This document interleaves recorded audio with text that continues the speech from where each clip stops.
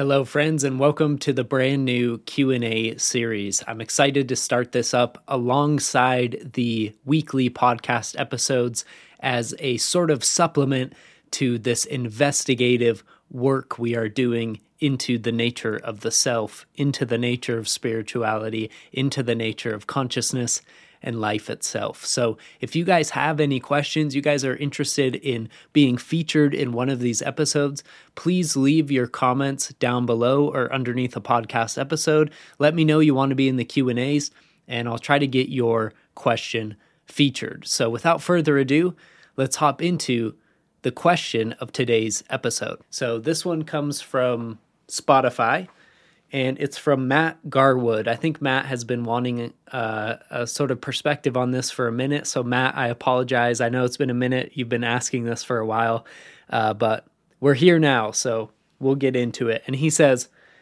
great episode, Vic. As always, thank you. I think a good episode would be about how a spiritual awakening journey is not always linear, and that sometimes it feels like you've taken one step forward and two steps back. Well, Matt, this is a great question and one that I resonate with deeply, and one that I think most people on a spiritual journey will resonate with, right? It's this feeling of having a breakthrough and then sort of backsliding, right? And then you think to yourself, well, what happened, right? I had that insight. It seems so clear. And now it all seems murky. It seems confusing. How did I lose that? What did I do wrong?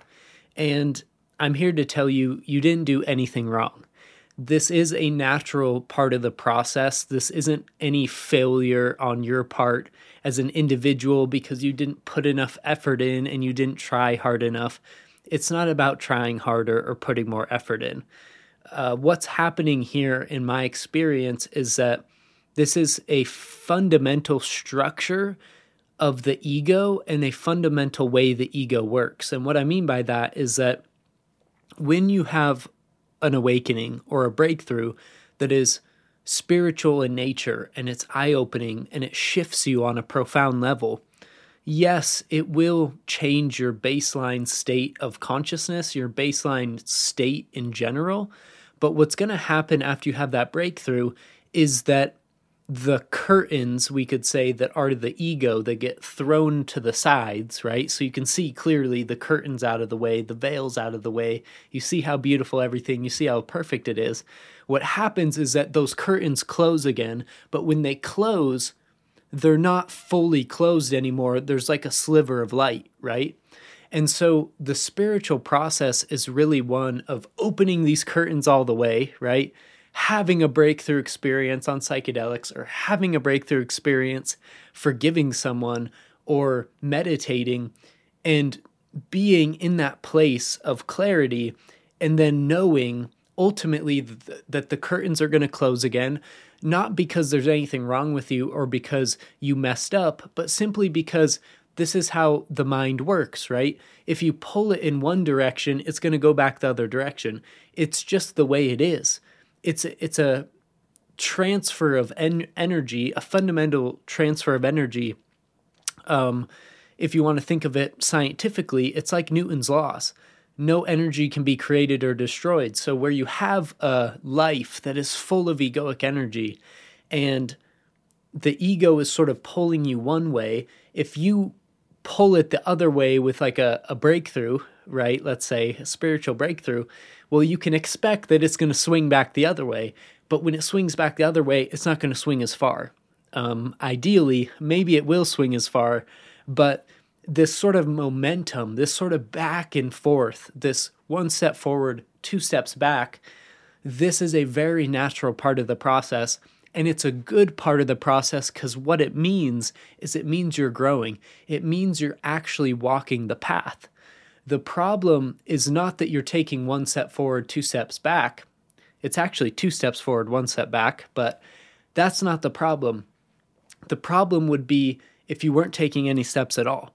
If you were just stagnating and you felt like nothing was changing, nothing was flowing for you, that would probably be a problem. But in this case, what's happening is this sort of back and forth motion. You're opening the curtains of the mind, so to speak, and you're seeing reality. And then because the mind is homeostatic, right, it wants to maintain itself, it's going to reconfigure to the insight you had, but it's going to reconfigure like it was before. And this is why when people have psychedelic trips, they often come back and they feel like they lose the insight, or they feel like they lose the sort of awakening, not because they did anything wrong, but simply because the structure we call the ego reasserts itself. And in the midst of a psychedelic experience, if you've ever had one, you can notice that there's just no possible chance for your ego to assert itself, right? It's just blown out of the water. But when you come back to ordinary everyday consciousness, the ego structure reemerges.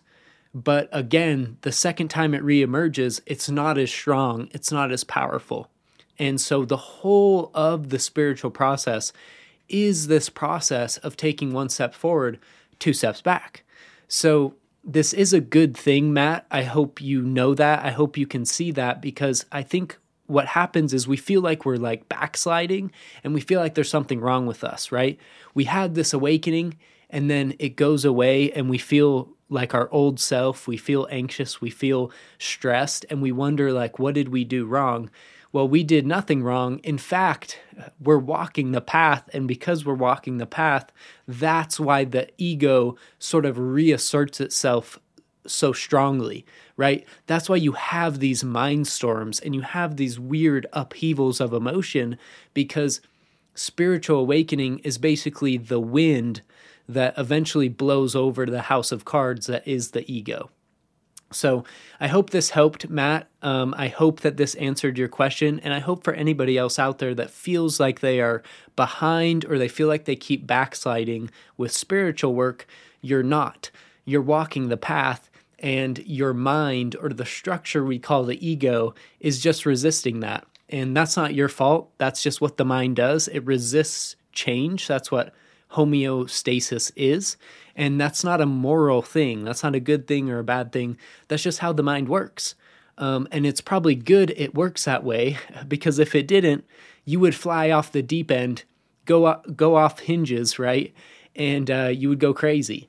So it's good our minds want to maintain homeostasis, but it takes a minute when it comes to awakening, because what awakening is doing is it's basically rewiring your mind, your brain. It's rewiring your nervous system, and it's showing you such a radical new paradigm of reality that your mind has to sort of catch up, and it also has to work through all the old conditioning, all the old beliefs, all the old emotions you have, stored in there. And that's why when you have an awakening and you come back, it can feel like the ego sort of jumps on you. And that's because you are working it. If you weren't working it, there wouldn't be this sort of ebb and flow, right? There wouldn't be this back and forth. So I hope that answers your question, Matt. If you have a question just like Matt, feel free to drop it down below, and I will try to highlight it in next week's Q&A episode. Expect more of these episodes every Wednesday. I'm going to try to get them out weekly, and I hope to see you guys back here next time. So without further ado, I hope you enjoy your day. Come check out the website, the forum. You can ask questions and talk to people.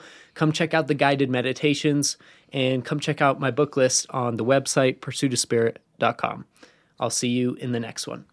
Peace.